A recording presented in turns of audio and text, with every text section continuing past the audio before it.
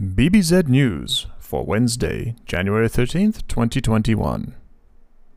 The U.S. House of Representatives voted Wednesday to impeach President Trump for high crimes and misdemeanors, specifically for inciting an insurrection against the federal government at the U.S. Capitol. Just 1 week before he will leave office, President Trump has now become the first U.S. president to be impeached twice. Wednesday's vote came a week after Trump supporters stormed the Capitol in a chaotic scene that left several people dead. 10 Republicans broke party ranks to vote in favor of impeachment, including Representative Liz Cheney of Wyoming. The Democratic-led House approved the new rebuke in the same chamber where 1 week ago members of Congress fled an oncoming tide of rioters who had been stoked by the president and his false claims that a bogus election process caused his defeat by President-elect Joe Biden. In more bad news for President Trump, New York City is severing its multi-million-dollar contracts with the Trump Organization after President Trump's involvement in last week's rioting on Capitol Hill.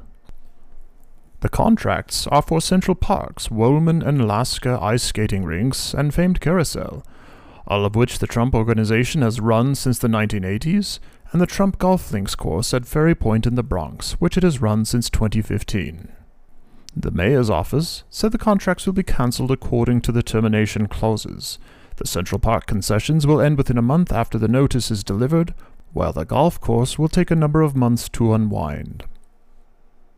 Whether it's cutting blades of grass or cutting blades of steel, New Yorkers will have to find their diversions elsewhere. BBZ News. Russian opposition leader Alexei Navalny announced he has plans to return home to Russia on Sunday from Germany, where he has spent months recovering from being poisoned. In an Instagram post Wednesday, he said he purchased a plane ticket to Russia that morning after feeling almost healthy enough to come back home. Navalny was flown to Berlin in a coma after he was poisoned while on a trip to Siberia in August. Tests by health authorities in Europe later showed that he had been poisoned by a variant of the Soviet-era nerve agent Novichok. Navalny has been recuperating from extensive nerve damage since doctors removed him from his medically induced coma in September. In recent weeks, Navalny said the investigative group Bellingcat recently uncovered evidence that Russia's Federal Security Service, or FSB, was behind his poisoning. One report featured a phone call in which Navalny tricked one of the agents into revealing that the team had applied Novichok to the seams of his underpants. The Kremlin has denied involvement in Navalny's poisoning. Intel CEO Bob Swan is stepping down effective February 15th and will be replaced by virtualization giant VMware's CEO Pat Gelsinger. During Swan's tenure, Intel has suffered blows from its competitors. Over the summer, Intel reported that its latest generation chips would be delayed while AMD's were already shipping inside laptops, computers, gaming consoles, and other types of systems. This fall, Apple announced it would be using its own proprietary chips in its Mac computers, breaking a 15-year partnership with Intel for its chip supplies. Critics have pointed to the fact that Intel's chief executive did not come from a technical background, having previously served as CFO. With Gelsinger, that will no longer be the case. Gelsinger previously worked at Intel, eventually becoming its first chief technology officer. The partnership between VMware and Intel is expected to grow, despite the fact that application developers are flocking to public cloud providers such as Amazon, Google, and Microsoft, who can turn their applications off at any time with little or no recourse. BBZ News.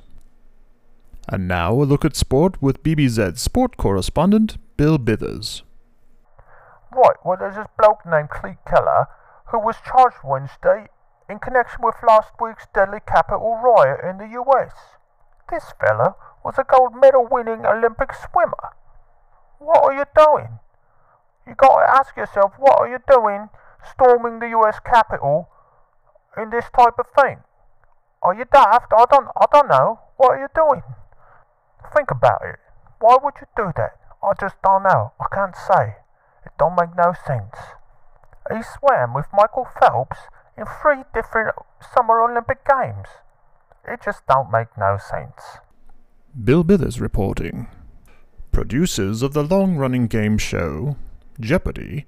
Announced Wednesday that Katie Couric, Aaron Rodgers, Bill Whittaker, and Mayim Bialik will serve as guest hosts this season, replacing Alex Trebek, who died in November at the age of 80 of pancreatic cancer. Ken Jennings, who holds the record for the longest Jeopardy! Winning streak, served as the first host since Alex Trebek's death. Trebek's last episode was filmed 10 days before he died and aired on Friday, January 8th. In addition to screen time on the game show, guest hosts will also help raise funds for their favorite charities. A permanent placement for Trebek has not been formally announced, but producers are asking for feedback for the new host in the form of a suggestion. BBZ News.